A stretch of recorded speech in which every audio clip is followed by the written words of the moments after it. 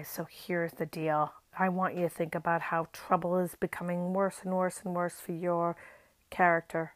I want you to think about your protagonist and think about how your protagonist is dealing with the trouble.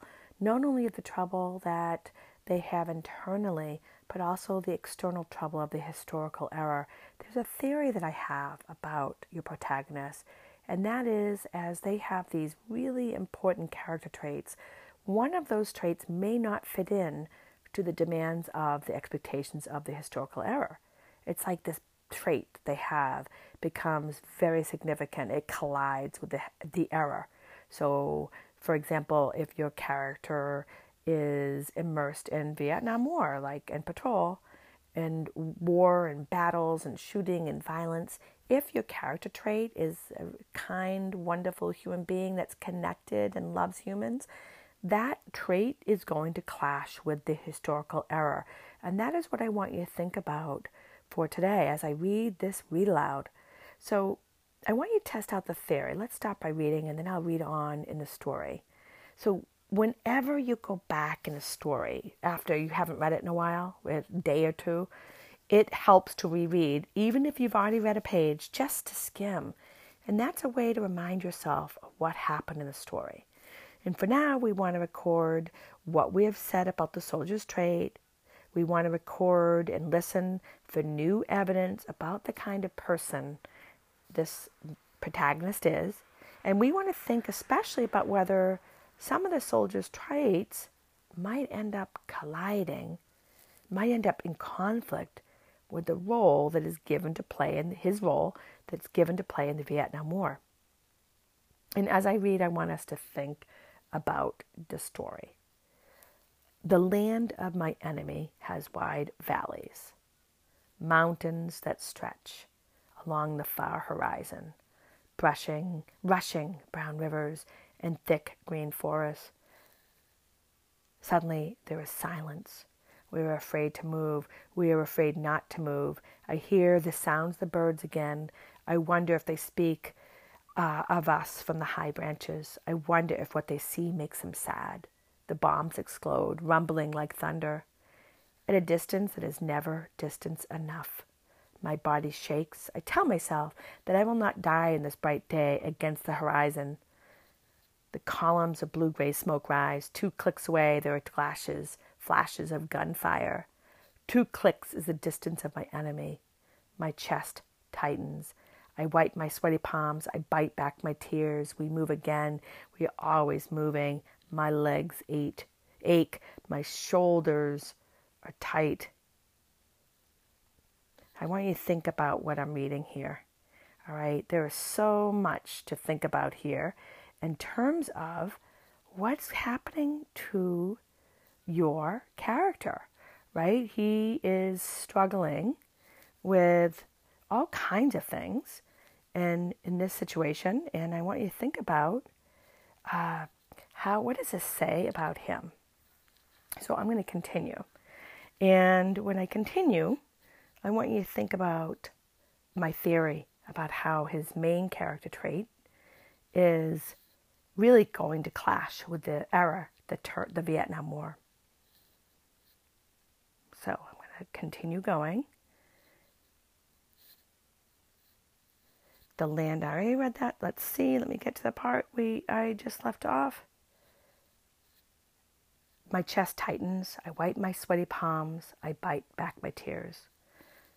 We are always moving. My legs ache. My shoulders sag. My 1,000 eyes look for Dita in the waving bamboo fields. A village. It is our target. We circle it. We swing around, sweeping our gun sights along the windows and the huts. We rush in behind the hollow booming of grenades. Secure the village, a sergeant calls. He points towards the enemy. The enemy. A brown woman with rivers of age etched deeply into her face. An old man, his eyes heavy with memory, and babies, little enemies crying on the mud roads, little enemies with tears running down dusty cheeks. So I want you to think now, what are the important character traits that you've seen in a soldier so far? And is there one that you think will collide with the requirements, the expectations of the character's role in history? I want you to think mostly about that. That is the teaching point today. Let's read on, and will you be especially alert to how traits you've already uncovered and others that emerge in the next part of the story might cause trouble for this character because of the historical conflict he is caught up in. But I know there are other enemies. They are strong and young. I am strong and young. The others, they are the real enemy. They have dogs that bark at danger, and wooden bowls that hold a day's rice, and grandmothers who stand sullen at their huts. This is my enemy. I want you to think, what traits are you noticing that seem important? What's the most specific vocabulary you have to describe the character's traits of the soldier?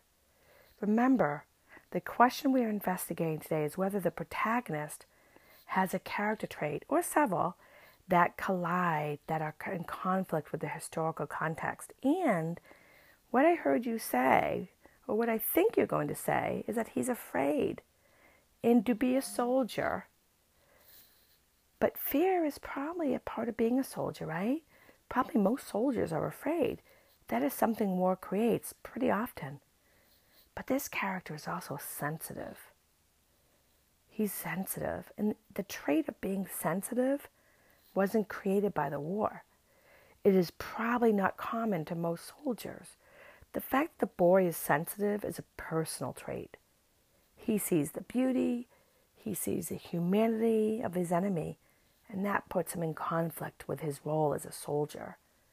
I want you to think about that, and I want you, if you have your reader's notebook, I want you to jot down as you listen, jot down some thoughts. And when I'm done reading the story, why don't you think about what I've read?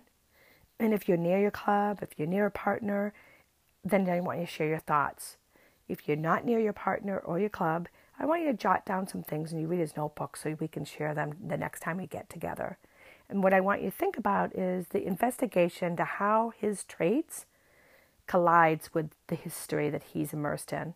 And this is the same work you'll do with your own books, how the traits collide with the conflict. Here's the rest of the story. The pickup zone is just beyond a rice paddy.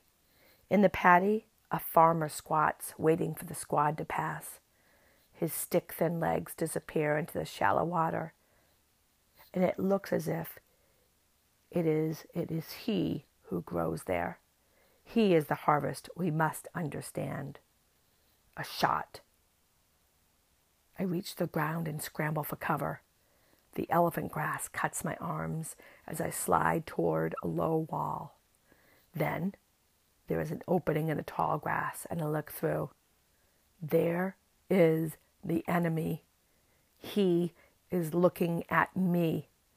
We are surprised to see each other. Shocked. How young he is. We stare across the distance. I know he wants me to lift my rifle, to be the enemy. I want him to lift his rifle. I want him to turn away. In a heartbeat, we have learned too much about each other. The putt-putt of the chopper interrupts the moment. The enemy turns away and is swallowed by the lush grass that is everywhere in this land. I lift my rifle. I aim at the distant shadow.